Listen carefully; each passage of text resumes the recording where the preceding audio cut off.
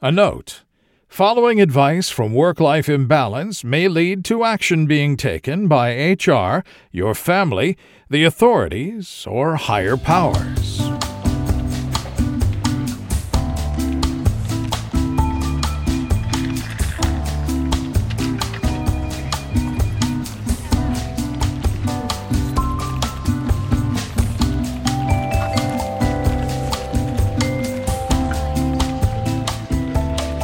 Welcome to Work-Life Imbalance, an advice show focusing on workplace and lifestyle issues. Any resemblance to actual advice, living or dead, or actual wisdom is purely coincidental.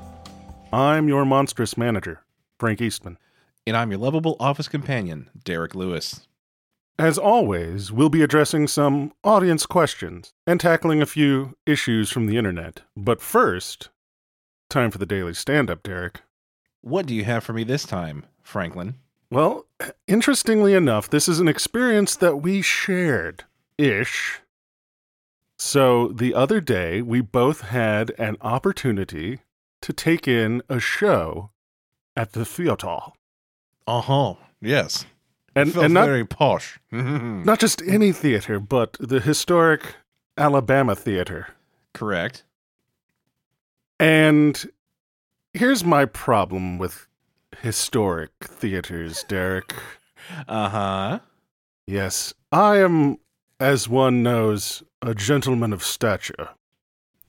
This is very true. And apparently everybody was like a 42 fucking short.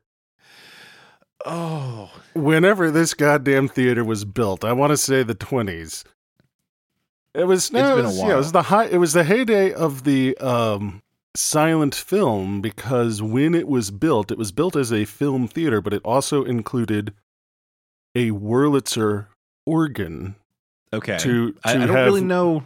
Yeah, I don't know what a Wurlitzer organ is, but I'm assuming it's nice. It's a really big, fancy, inbuilt mechanical organ.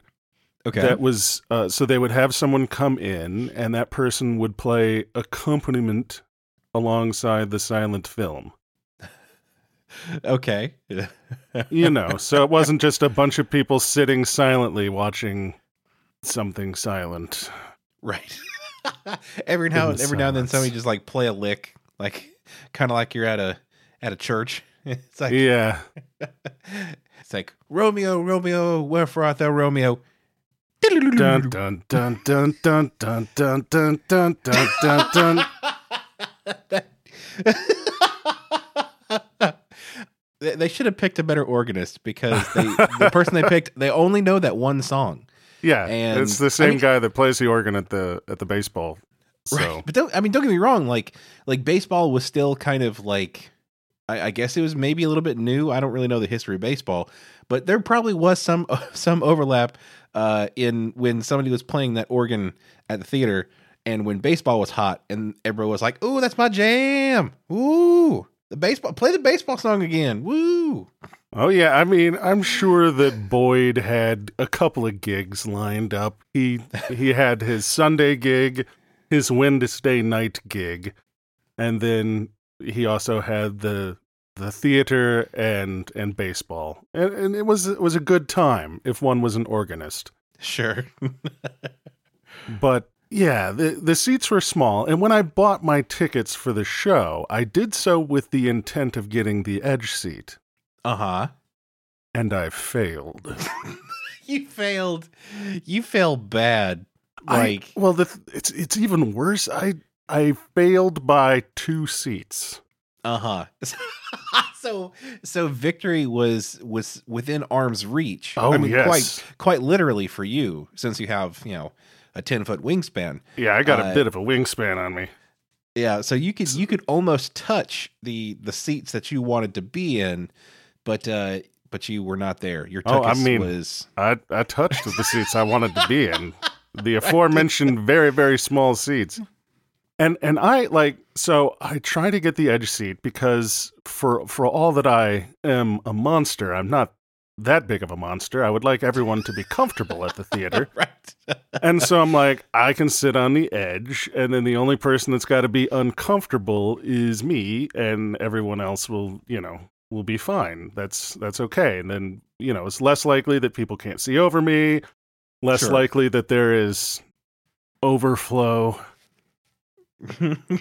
and so we come, and there's two folks that, they're sitting in those two seats. And I thought that I was being, a nice person. And I was like, hey, just to save anybody some uncomfortableness or anything, if you folks would like to switch, we can definitely do that. And then I'll sit on the edge. Well, to where I am a tall person, these two individuals who seem to be together were not large people at all. They were small people, and so their concern was, as one of them, the one that was sitting at the very edge, voiced to me, was that they were concerned they would be unable to see over anyone in front of them if someone tall sat down, and so they wanted to keep the edge seat. To which I said, "Oh, well, okay. I mean, that's your prerogative." You don't have to trade seats with me. I was, in fact, trying to be cool to you. Right. Because here's the thing. The way physics works, I'm going to take up the same amount of space regardless of where the fuck I sit. Yeah. I'm not the TARDIS. I can't just be like, oh, okay. Well, in that case, I'll just shrink down to my compact size. Yeah, give me just a moment and I will become compact, Frank. No, it's like, so, I tried my best, but the poor dear that was sitting next to me was, I believe, we shared a seat. It just was their seat. Yeah, you are very tall. You are, of the wider nature. I'm not as tall, not quite as wide. Just based on like we are proportionally the same, but you're just kind of somebody did the pinch to zoom out. I was going to say, they selected all and then did 120%. Yeah. You are the 120% zoom version of me. So, Jessica and I were both at the same show, and, we had a very similar experience. I am not going to talk to anybody. We were 2 seats in. So Derek's like, I'm not speaking to people. Like, essentially it was the outer, so there was the aisle seat, 1 seat, and then our 2 seats. And so like we tried one arrangement where, I was in the 3rd seat, she was in the 4th seat. And the person that sat beside us was of similar stature to me. And the overflow meets overflow. Only one person can have overflow and there still be room not to touch. And, I wasn't about to ask like, hey, can we rearrange this somehow to where like, one of us are on the outside to where we're not like completely like we started to meld halfway through the show. We were going to meld into a single being. And so then, like we sat through the first part of the show. I went to go get up and go to the restroom, came back, and Jessica had like switched seats with me. So the person on the other side was much smaller and did not take up nearly as much room, and definitely seemed amenable to sharing some of the space that they weren't using. It was a much more pleasant experience overall. And not just like the physical size and like being in other people's spaces, like sitting there for, the better part of 4 hours. My whole like situation started to become just disturbed, just in general. Like, I was a little bit too wide for these seats because, like you said, like people were not our proportions when it was built like 90 years ago. Yeah, like, no, they built these things as like the lazy boys of the time with like extra space. It ain't so anymore. It was also the age of pellagra, so, sustenance wasn't necessarily the top form. Right. So, nobody in that era gave the seats quite as much of a run for the money as we did. The seating arrangements, I'm fairly certain, in uncomfortable situations like that, I will sometimes be like, hello, new friend. But I think the person stuck next to me was not necessarily amenable to making, new and strangely intimate friendships. And something has to be said, like, not to give out too much information, but like the people that were at this show are very much like us. Like in a lot of respects, like some of them have like some of the social anxiety that I have. Some of them have of like the misanthropy that you have.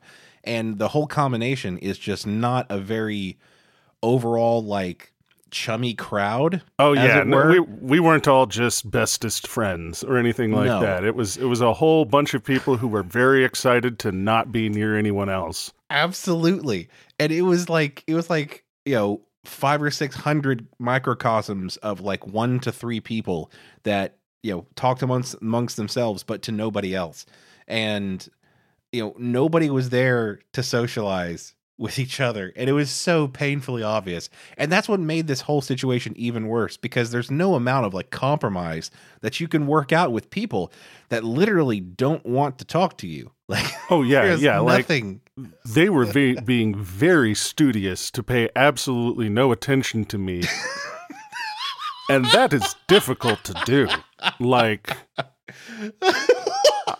I was gonna try and be as cool as I could about it, but they were like visibly not upset with me. It very much felt like they were radiating some amount of irritation with their partner who had been the lead person to say, no, I would like to maintain my edge seat, and thus condemned. So I'm pretty sure there was an argument later that evening because someone had condemned someone else.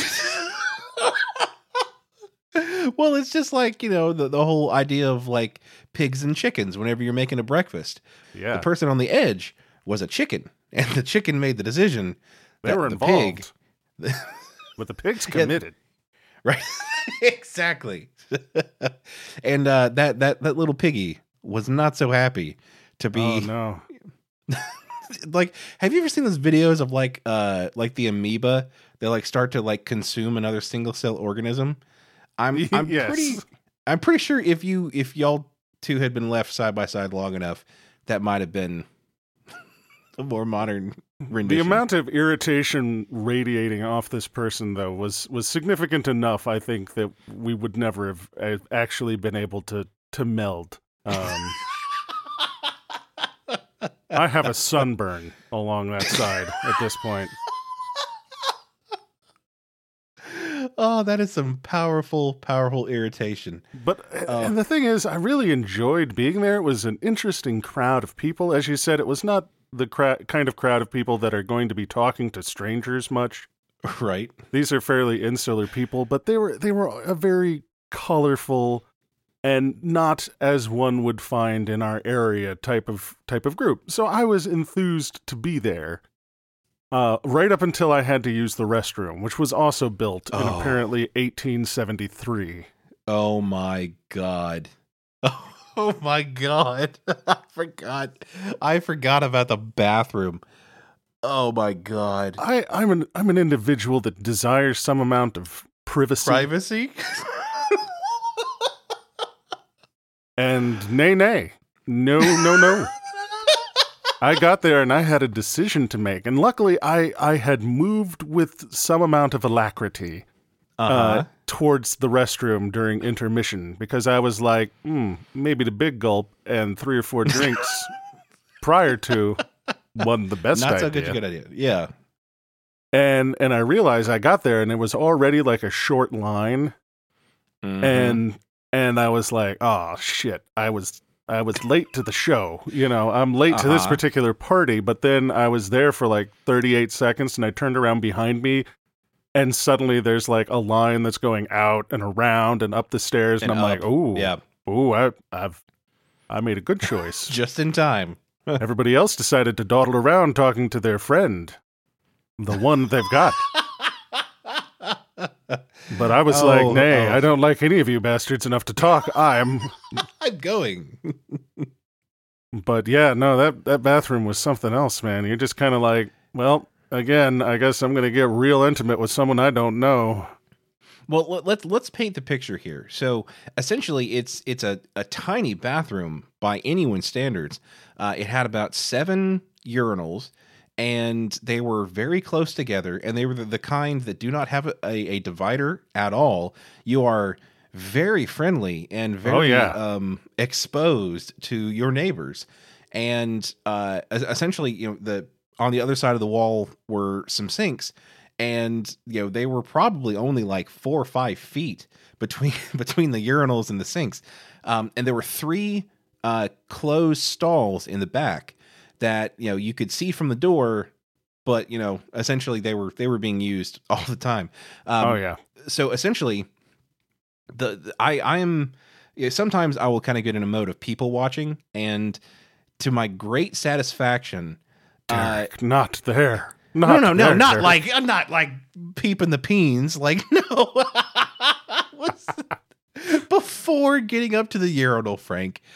Oh my God, no. But so when I was still outside of the bathroom, you can see inside, and I was watching the people behind me as they rounded the corner. So as the line was moving, they rounded the corner, and when people would look in the bathroom, see what the situation was, their eyes would look to the urinals, look to the back, see that all the doors are closed, and then they would get out of line. Yeah. And I promise you, in like the minute that it took me to go from where I could see inside to when I was actually doing my own business, I saw no less than 30 people walk up, see the situation, and get out of line. Like they had to make a very calculated decision as to how bad they had to go and how close they wanted to be to the other people in this line. And because we're not a friendly crowd. Yeah, no, I mean, I had that same calculation to make. And if I had not made poor choices earlier in the evening, Derek, I would have gazed upon the situation, as you call it, and I'd have said, nah, it's all right. It's only going to be some sort of bladder damage. I'll be fine. I don't really like these genes anyway. Yeah, I completely respect and understand every single person who rounded the corner and witnessed the bathroom in all of its unglory and went, nah, I'm good. Absolutely. Want to get to a question from the audience? Let us do that. A very kind woman in the office I work at recently mistook me for another coworker who looked similar to me, which she had never done before, and now, whenever she sees me, she thinks that I am him. I don't mean calling me by the wrong name, but actually thinking that we are the same person. I don't mind it all that much. The other guy is nice-looking and kind, so it's not a big deal, but the woman and I had an arrangement where she would email me, the real me, about leftover food after meetings so I could come get some. But the emails are now going to my coworker. Do I have any way to set it right without causing offense? How do I set myself apart? How do I get my coveted first alert status back with this person? From Ambiguous in Albertsville. I think this is the most important question we have ever answered. Because I chose this one over the one that was, I think I have a cure for cancer. How best do I send it out to people? I decided, no, we needed to answer this one live on air first. Some things are just more important. And I think you chose correctly, because the coveted spot of people that get emailed first when there are leftover catered food. The first contact ambassador. Trying to think of what would a good title for that be. First garbage person is probably appropriate, but it doesn't have a good ring to it. But yeah, being on the short list of people that get notified in that situation is something that is very coveted because there's only so many spots. Like, because if there are a few small plates of food left, you know, you're not going to have like everybody in the building be able to get something if they charge the room. So the first 5 or 6 people that get emailed, those are the early birds that are going to get the worm. So this person wants to know how to both be... See, the problem is the other person's better looking. Well, this becomes a problem. They said that they were similar looking. You know, what do they say? Like somewhat attractive and kind. Somewhat attractive and kind. I don't like kind. I guess is good, but this person wouldn't have said anything about the attractiveness of the other person if it wasn't superior to their own. That's a good point. Because that does imply a little bit of what's the word I'm looking for? Self-consciousness about their own attractiveness. Because they're flattered. They're like, that's not me. Wait. Aw. She thinks I'm hotter than I am. I'm definitely a 5. She thinks I'm a 6.5. That's cute. I like that. I feel better about myself today. Except I didn't get free donuts. And now I feel bad about myself.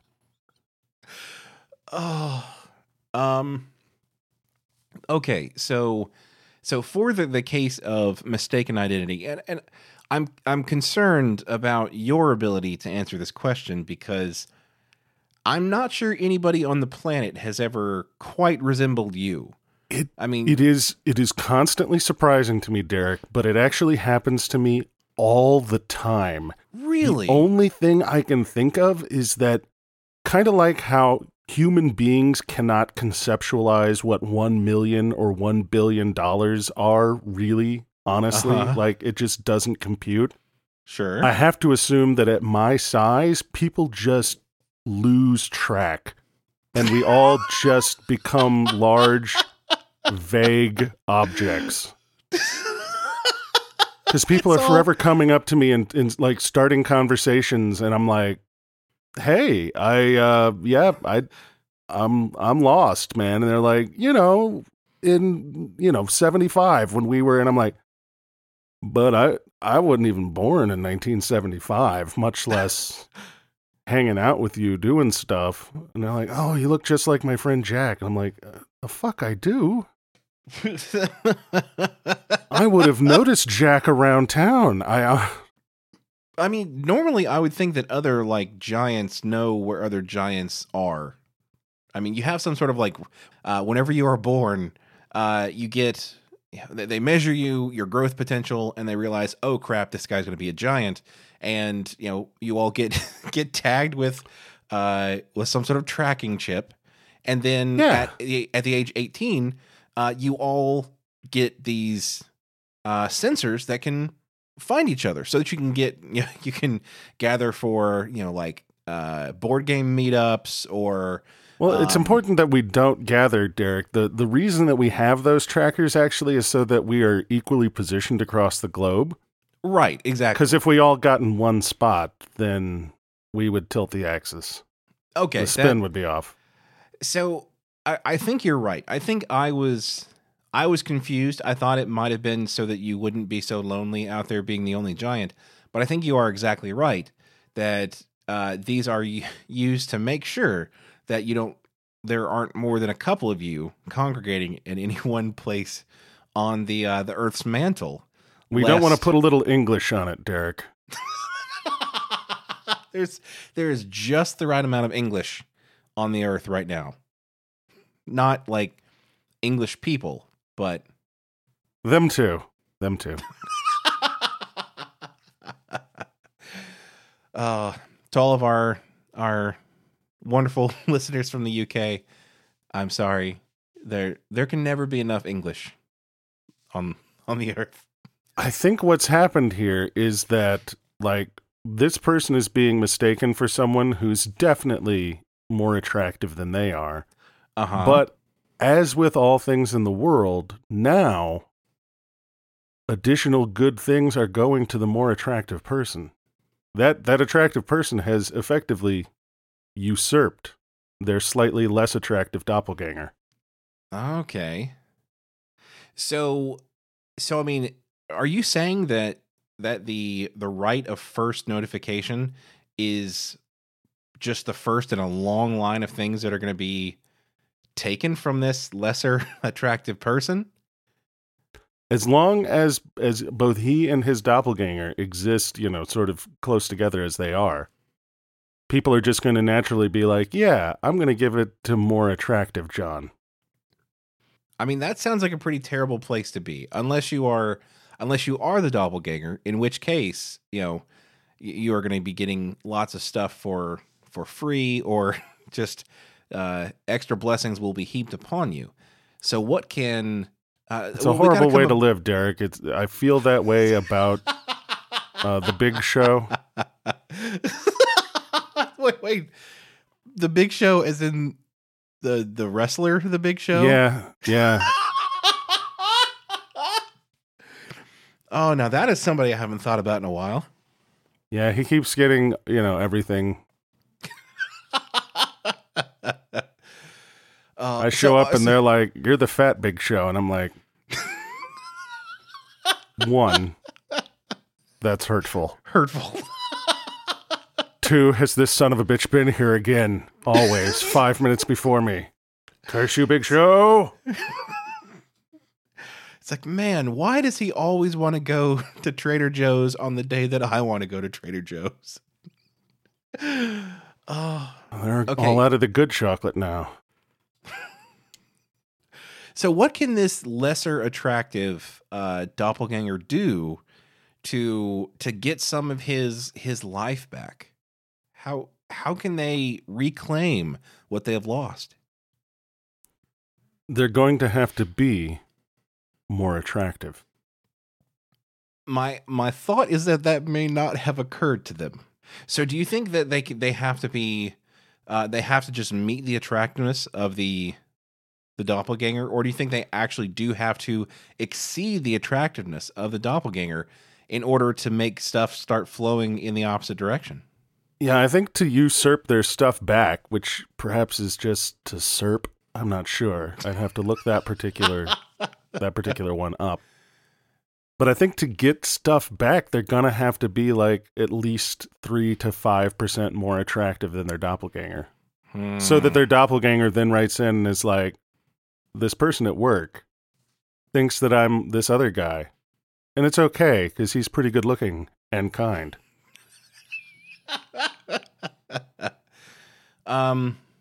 So what you're saying is that by encouraging the lesser attractive person to become more attractive, that to some extent we are generating a never-ending loop, or a relatively never-ending loop of questions.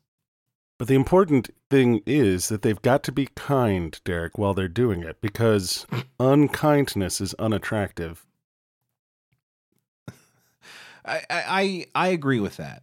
And honestly, I get the point as to why they put in there like that person is, somewhat attractive and kind, because like if I was being mistaken for somebody who was like a total douche, I would be offended, because I try really hard to not be a douche. That happened the one time, Derek, and I put my glasses back on and it was fine. All right, you want to get to an issue from the internet, Derek? Yep, I think we've done all we can for this person. All right, the title for this issue from the internet is Consequences for Leaving an Easter Egg in Code by Zundi. I'm a software developer at a small company with no government or military customers, and just out of fun, just for fun, left an Easter egg in the code. The only way for a final customer to see it is if they press the same button 25 times, which is unlikely to happen. The Easter egg itself just contains a small photo of myself and a variant of "all your base are belong to us." If discovered, what are the likely consequences, either while I'm employed or after? B. What? Well, it was either while I'm employed or after, and the consequences are it will be after.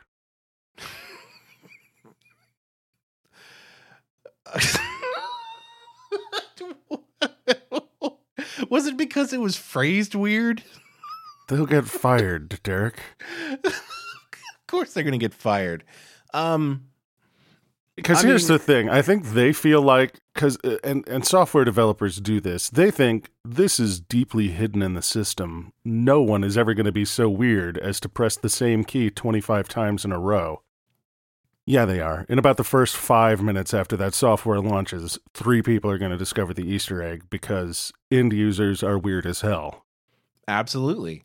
I mean, even if it's just like hitting like the space key a bunch, like there are going to be people that are going to find whatever weird execution path that you think they would never find.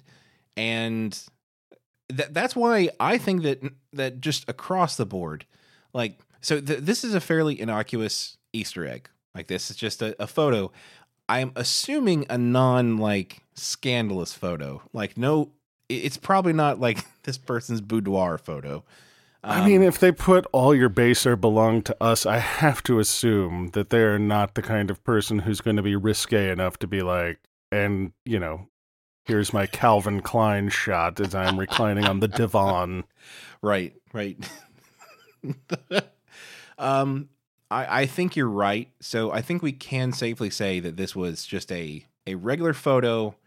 I mean, maybe just the fact that it is some sort of bridge troll developer is somewhat offensive in and of itself. But so fairly innocuous Easter egg. This is not so bad. Like, this is not good, but this is not so bad. This is probably the most innocent of Easter eggs that you could do. I don't know. But it has to be an audience that enjoys Easter eggs. That, like, you can do that with video games, because video game people like to find all the hidden stuff in their software. Right. But if it's B2B software, if like this is for some sort of corporate consumer of some sort, they say not government or whatever. So, you know, it's not like someone goes to push the button to launch the missiles and then it's John McDouche-nozzle's face like, hey, everybody, all your base are belong to us. He. It's like, no, we missed the window. I'm sorry, Mr. President. On the defibrillators, they accidentally press the same button 3 times, and all of a sudden a face pops up. It's like, not so good. But at the same time, I don't think that, you know, corporate end users aren't the kind of people who want to find an Easter egg, regardless of how innocuous that Easter egg is.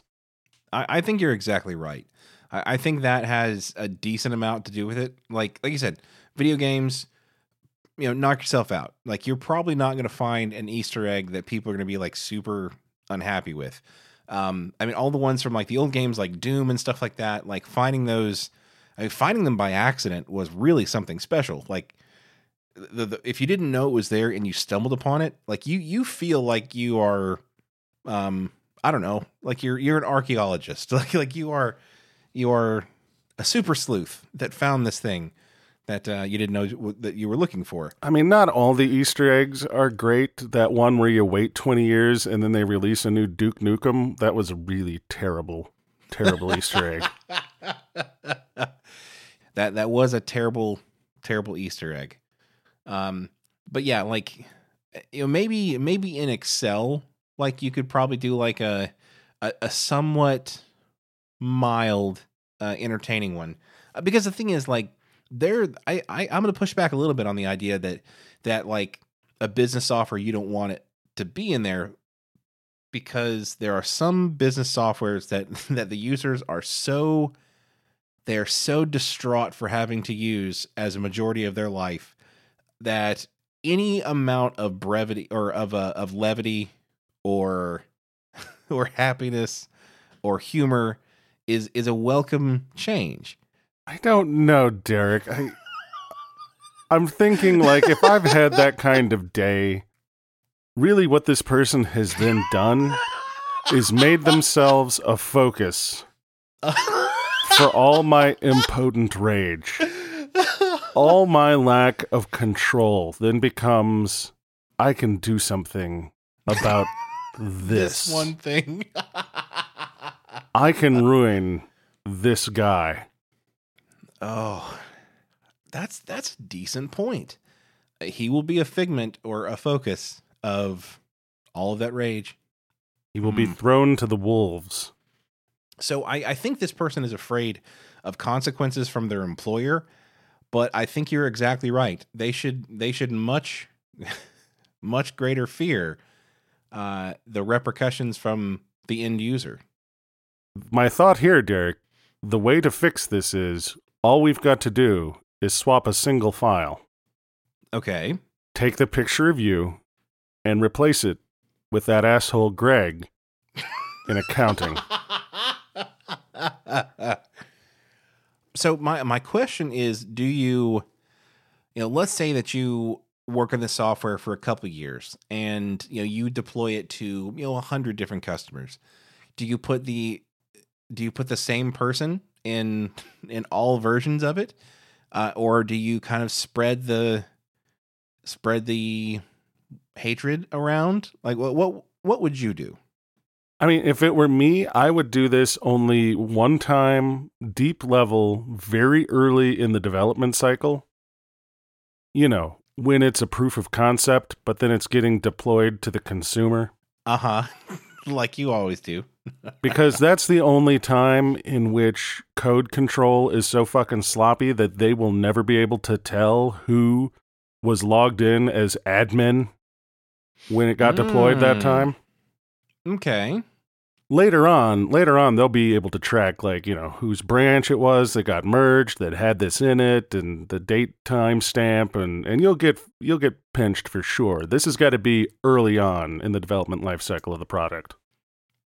That is a really good point, because you don't want this coming back on you. You've already removed yourself from the photo, or you don't have a photo of yourself, so it's going to be hard to pin it on you unless they can trace it back to your code commits, or you could just get lucky and your organization doesn't do source control or any automation or anything that would give you sanity as a developer, but tie you back to the crime. You could get lucky. All right, you want to get to another question from the audience? Let's do it. Guys, I have a job that I really liked, but it's all going to shit. We had a great team that was fun to work with, and our manager was great. Over the last 6 months, though, my old manager left for another job, and the new one is a bear. She doesn't do anything outright wrong, but she's been slowly replacing everybody on the team for no obvious reason, and she's low-key hostile to me at every opportunity. What do I do? Tanking in Tennessee. So the part that jumps out to me, to be honest, is the fact that she's, your boss has been replaced, and now they are slowly but surely replacing everybody on your team. I'm a little concerned that we may have like a pod people scenario. That was what I was thinking too, Derek. Yeah. I mean, it seems obvious. I normally with pod people, you replace them with, exact replicas of the person. But maybe this is just an updated, maybe less easy to detect version. I don't know. You seem like you would be more up with the pod people technology of today. Yeah, so I'm going to say to the question asker, if they lead you toward any sort of large plant, don't go with them. If they try to get you to eat vegetables, say no. Yeah, if any of them offer you food, but then look at you like real intently waiting for you to eat it, don't. Oh, God. If any of them have a book that says to serve man. Yeah, those are all pretty clear signs that that one of two things are happening. Either you are being about to be pod peopled, which is to say to be your consciousness stolen from your body and your entire body replaced with a plant person. A legume of some sort, I'm sure. A legume, yes. Or you are your coworkers are being consumed by the manager and their cronies that they've been bringing in, and you may be the last one left. Yeah, if the low-key hostile is that they mutter "unbeliever" every time they talk to you.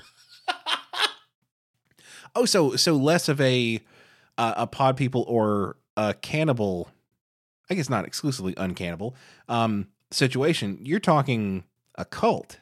Yeah, definitely a cult. Yeah, I can see that. Like they're slowly sacrificing everybody on the team to some sort of, dark god of synergy. I mean, really the best move here is just to like ask how to join the cult before you get sacrificed. That's the key to these things, really. Like, it's always best to jump on the bandwagon early and often. Sure, sometimes you get embroiled in a weird cult, but this is how the iPhone started, really. I mean... not as much on the sacrificing and cannibalism as when they first started, but I mean, those first couple generations of iPhones, they ran through a lot of people, just sacrificing left and right, but they paved the way. I mean, some of those were faults in the phone itself, Derek. Like, they can't necessarily be blamed for opening rifts between time and space on, like, a Gen 1 handset. Right. I mean, who would have known that putting a telephone receiver so close to an LCD screen would literally open, a portal to the netherworld?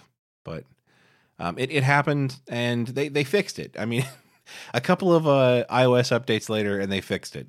But yeah, we still don't know where those people are. They're lost. Maybe they will return one day, but nobody's heard from them since.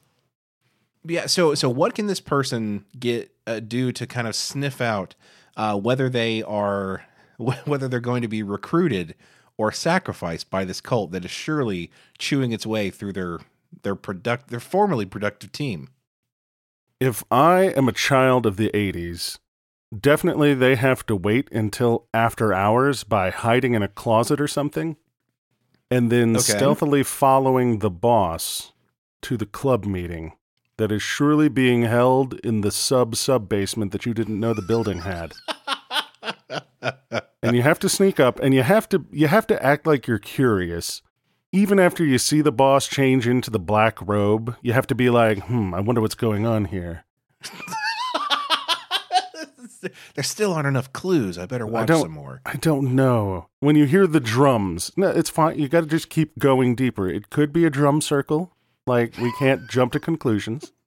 I mean, drum circles have really fallen out of favor, so they may have to do them on, like, the sub basement just so that they don't get made fun of. Like, it's possible. When you hear the chants of Ia Cthulhu Fatagan, keep going. Okay, I'm gonna just stop for 1 second. I just want to bask in the fact that you pulled that out of nothing. Like, you had that shit. You had that cued in your dome at a moment's notice.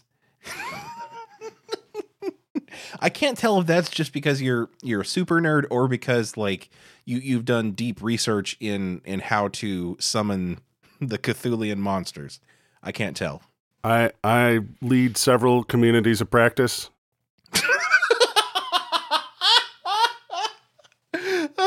Only one of those COP is for Scrum Master, though. The rest are some form of serving or summoning or lean coffee for Cthulhu. There we go. All right, so we've determined that they're about to be one of the two, either inducted or sacrificed by the cult. I mean, is it time for them to leave, or do you think there is a way for them to come out on top of this? Again, if I'm a child of the 80s, there's a way for them to come out on top of this, but it involves like a lot of gunplay and explosions and the building burning down. Right. And and I mean, to be honest, that sounds like a lot of work. it sounds exhausting. And really, who are they hurting? Like, they're chewing through, the productive teams on the company. But in the grand scheme of things, if you leave the company, you're safe. So, And Def, if you go in the hero direction, you're gonna end up with a mullet. That's how these things go. And I feel like that's too great a risk. You'll start with like a cool high fade or maybe like that side shave or something, and then you'll get to the end of it and you'll be like, is this a perm and a mullet? That's not what anybody wants. So do yourself a favor and leave before you're forced to get a mullet. Although I hear high-waisted jeans and like cut-off football jerseys are coming back into fashion. So look, you need to stop following me around the office, Frank. I'm trying out some looks, and I'm not looking for your goddamn criticism. I'm not criticizing, Derek. The crop is a brave move.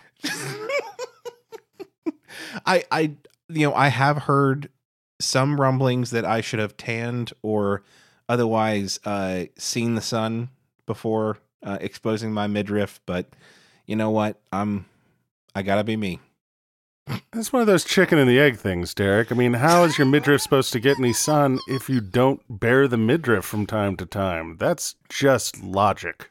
See, I knew that I could count on you to have a solution to my problem. That's what we do on this show. We give advice. Oh, God. Anyway, you want to get to another issue from the internet? Let's do. Okay, this issue is entitled, How Do I Get My Dog to Come at the Dog Park? By Idiot Simulator. Wait. Yes, what? I really wanted to correct the title to How Do I Get My Dog to come to me at the dog park. That's what they meant, but it's not what they said. Go on, Derek. Go on. This is becoming a huge burden on me and the people at the dog park as well. She is so fast. Jesus Christ. God damn it. I'm sorry. It doesn't get better. Like, go on. There's a lot of like vagueness and ambiguousness until towards the end. She is so fast, and it is almost impossible to catch her. She takes other doggies' toys and runs away with them, and she does not return them. I have to either chase her, catch her off guard, get someone else to grab her, go on a short walk, and come back, or get everyone in the dog park to go to the other side of the dog park and then trap her in the middle area. She does not respond to treats, even after I changed her food to Purina. Savory chicken and rice from PetSmart store brand. I probably could have cut that part out because it doesn't necessarily seem pertinent. And only fed her twice a day for 15 minutes max. I've tried everything from high quality chicken jerky treats down to her favorite, peanut butter. I used to go to the dog park every single day. Now I don't go as often. I think she needs to be disciplined, and I am not sure how to do it. I really don't want to pay for a shock collar. Is that the big problem with shock collars these days? Is the cost? Not the animal cruelty part or suffering to animals, but the cost. My God. This is why my budget was rejected by management. I see.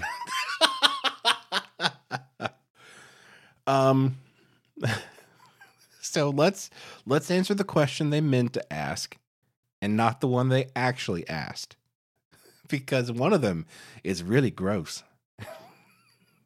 I don't know what you're thinking, Derek. I'm only thinking about how can we Caesar Milan this. Uh-huh. Go on. And I think this is a job for Jackson Galaxy. I mean, sure, but this is a dog, though. I know, but think about how good of TV this is going to make. Everybody knows that Jackson Galaxy can fix your cat problems, but can he fix your dog cum problems? Oh, oh, poor sweet Jackson Galaxy. I don't want to commit him to that. Okay, so how on earth is Jackson Galaxy going to take all of his decades of cat experience to get this person's dog to, I don't even want to say it. How do you say Shit in a it? box. Yeah. Shit in a box. Yeah. I'm not a dog person. This is outside. I'm like, yeah, it sounds like you got a dog. That's sad. I'm sorry about you and your dog that you got, because I just thought that's how dogs be. You know, now that you say that, it does dawn on me that you are not a dog person, so you don't really have a whole lot of area of expertise. And I am a dog person, but I have always owned really poorly behaved dogs. So like, I have no cogent experience to offer somebody. Derek's only answer is, be better than me. Don't. Okay, I will describe the things that I do, and if you don't do some of those, maybe your dog won't turn out poorly disciplined. Do you feed your dog the Pet Mart brand dog food for more than 15 minutes per day? You know, I've always had like dogs that we fed like like a cup of food or something like that, like a preset amount of food. Is this a thing that happens? They just like let the dogs go to town on the food trough for like a certain amount of time? Like, I don't know, Derek. I have cats. I don't have dogs. Because, and here's my problem with that is that like there's a reason that I don't go to all you can eat buffets anymore, because like letting Derek have 15 minutes of uninterrupted food time is nigh irresponsible. Wait, I agree with you, Derek, and I realize that I don't have dog experience that I can bring to bear. Uh-huh. But I do have management experience to bring to bear. Okay. And how can we help that?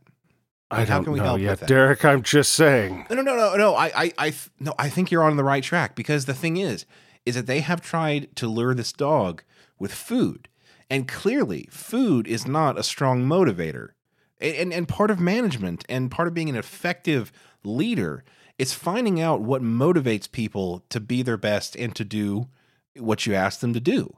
All right, so what I'm thinking is, before we go to the dog park, first thing, we have a 15-minute stand-up where we can set expectations with Muffy. Absolutely. She Muffy will tell you, what she did yesterday, what she's going to do today. Eat it. Oh God! No. It is. What's the last question, rare. Derek? No. What is preventing me from doing my? That you put it in a bag like some sort of monster. Oh God! Oh, that's so gross, Frank. It is so rare for a dog to eat its own poop. It is not infrequent for them to eat other dogs' poop, which is also really gross. And when I say that out loud, I see why there are some arguments for maybe cats are superior to dogs, because I've never heard of a cat eating another cat's shit. Like, I mean, I can, yeah, Derek, this is... Do you know, Frank, do you know what one of the grossest moments of like owning a dog or being around a dog is when you have a dog come up to you and excitedly start licking you and, getting, licking your face. And then the owner of the dog tells a story about how they ate some other dog's shit in the recent past. That is, there are some decisions that have to be made. Like, how big of a deal do you make it? Like, how quickly do you run to the bathroom and like, pour an entire bottle of antibacterial hand sanitizer on your face? Like, it's a really bad scene. Like, it makes it really hard to continue the dinner party when that's the only thing you're thinking about, is that you were just licked by by a shit-eating dog. And yet you still have dogs, Derek. I have a dog. You see that I specifically have a dog. And there are some other concerns, like our dog is old and we don't want to get it a puppy to possibly make it uncomfortable. But the thing is, a not insignificant part of the reason we don't have a second dog is because I can't have a shit-eating dog. Like chain of custody concerns for the evidence. You can't break the chain of custody in these things. And sometimes I'm busy and I don't have time to keep up with the chain of custody. And the danger is too great. Like, just once and it's all over. So after daily stand-up, we're going to have, I'm thinking we're going to have sprint planning. Uh-huh.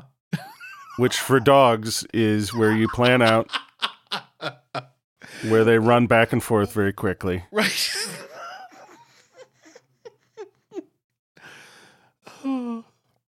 Okay. So we've got sprint planning. And we have sprint review, and that's where you tell them that they're a good boy because they ran back and forth very quickly. I mean, don't forget about backlog refinement, because people get really mad at the dog park if you don't keep up with your backlog refinement. That's what little plastic baggies and trash cans are for. I mean, I thought we discussed this one earlier, Derek. It was part of the daily stand-up. Oh.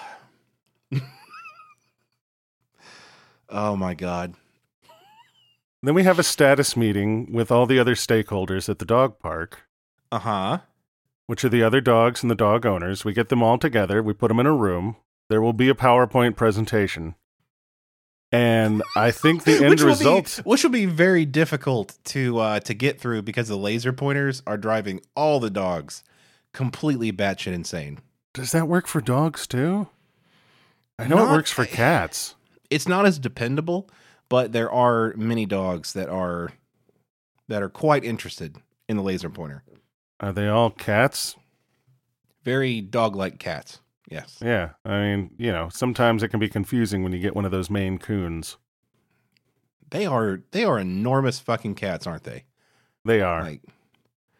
Like I always want to I want to be in the presence of one just so I can kind of see okay, they show a kid completely being dwarfed by a Maine Coon cat, but maybe that's a tiny kid. I don't see any bananas in the picture for scale.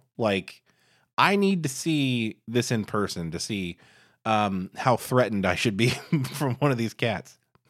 It's important. You have to keep cats a certain percentage smaller than you, Derek, because I love cats. I have cats.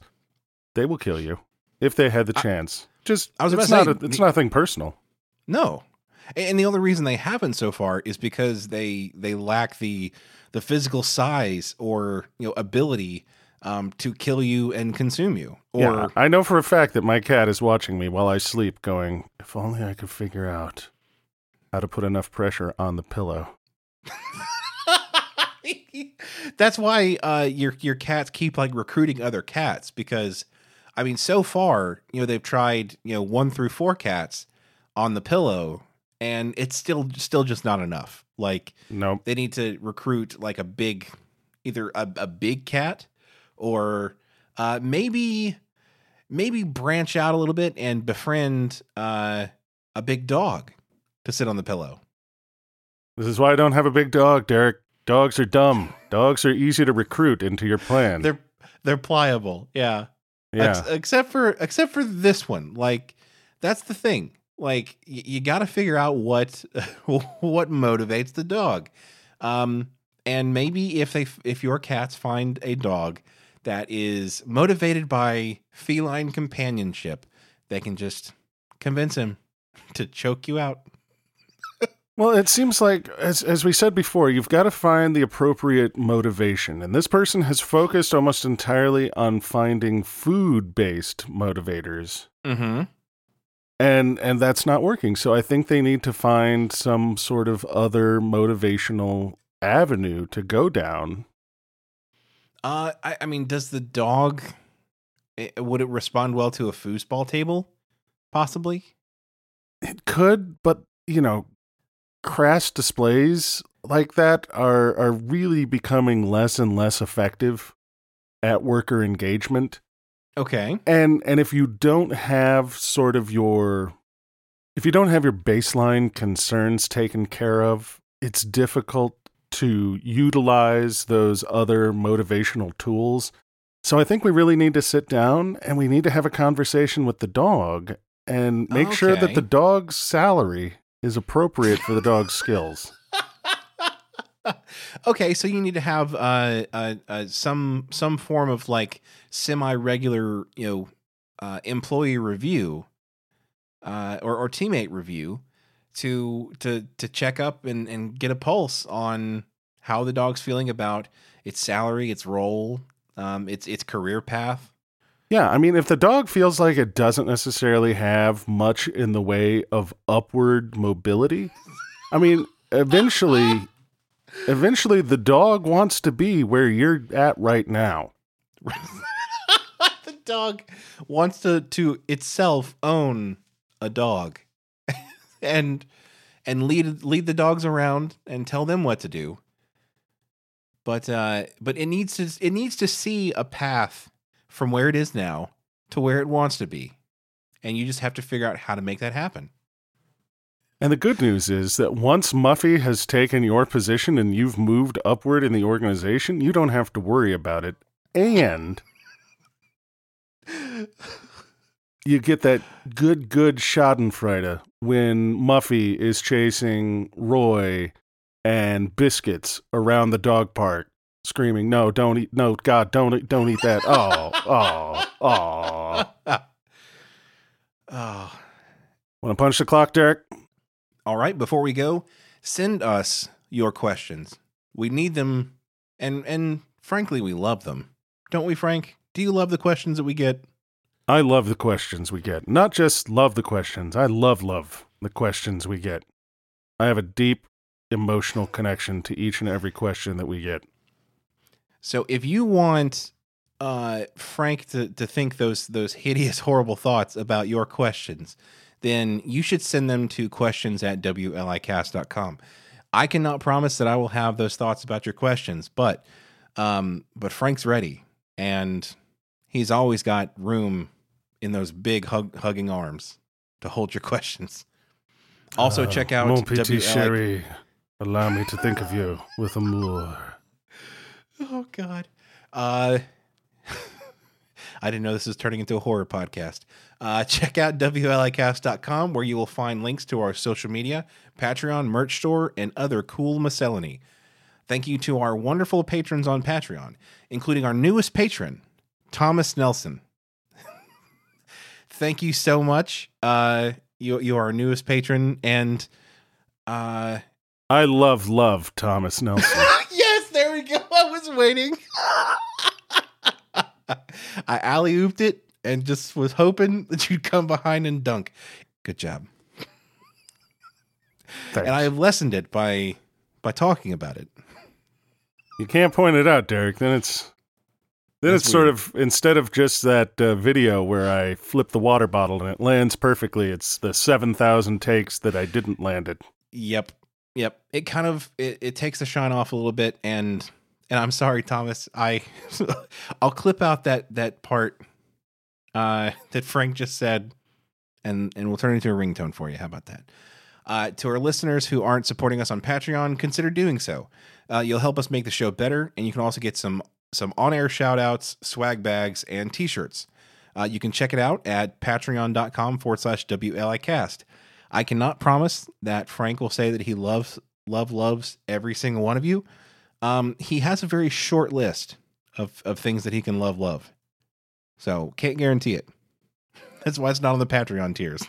It's not on the Patreon tiers yet, but I'm doing some, work on myself, Derek. Moving through therapy, it's a process. It's not a destination. But I think I'm almost there where I can use the L word. You just what you just used love like 4 or 5 times in the past 10 minutes. Like what? Yeah, but I didn't mean it any of those times, Dave. There's a wall there, Derek. I'm emotionally closed off. Just continue. And once again, I have cheapened the wonderful things on this podcast. And please do us a solid and tell someone you know about the show. Getting more listeners and growing our audience will only mean good things for the show. So do your part and spread the word. This has been the Work-Life Imbalance Podcast. I'm Frank Eastman. I'm Derek Lewis. And with that, I think we're going to have to transfer you to the dog park. Wait, no, that's Welcome to Night Vale. It's a much more popular podcast. I mean, if people want to pretend that we're Night Vale, I mean, that's fine. I'm not nearly as creative or funny as those people. I can be weird sometimes. Is that some criteria? It's part of the criteria. They've also got talent, and that's... I don't have time for that. I know. Me either.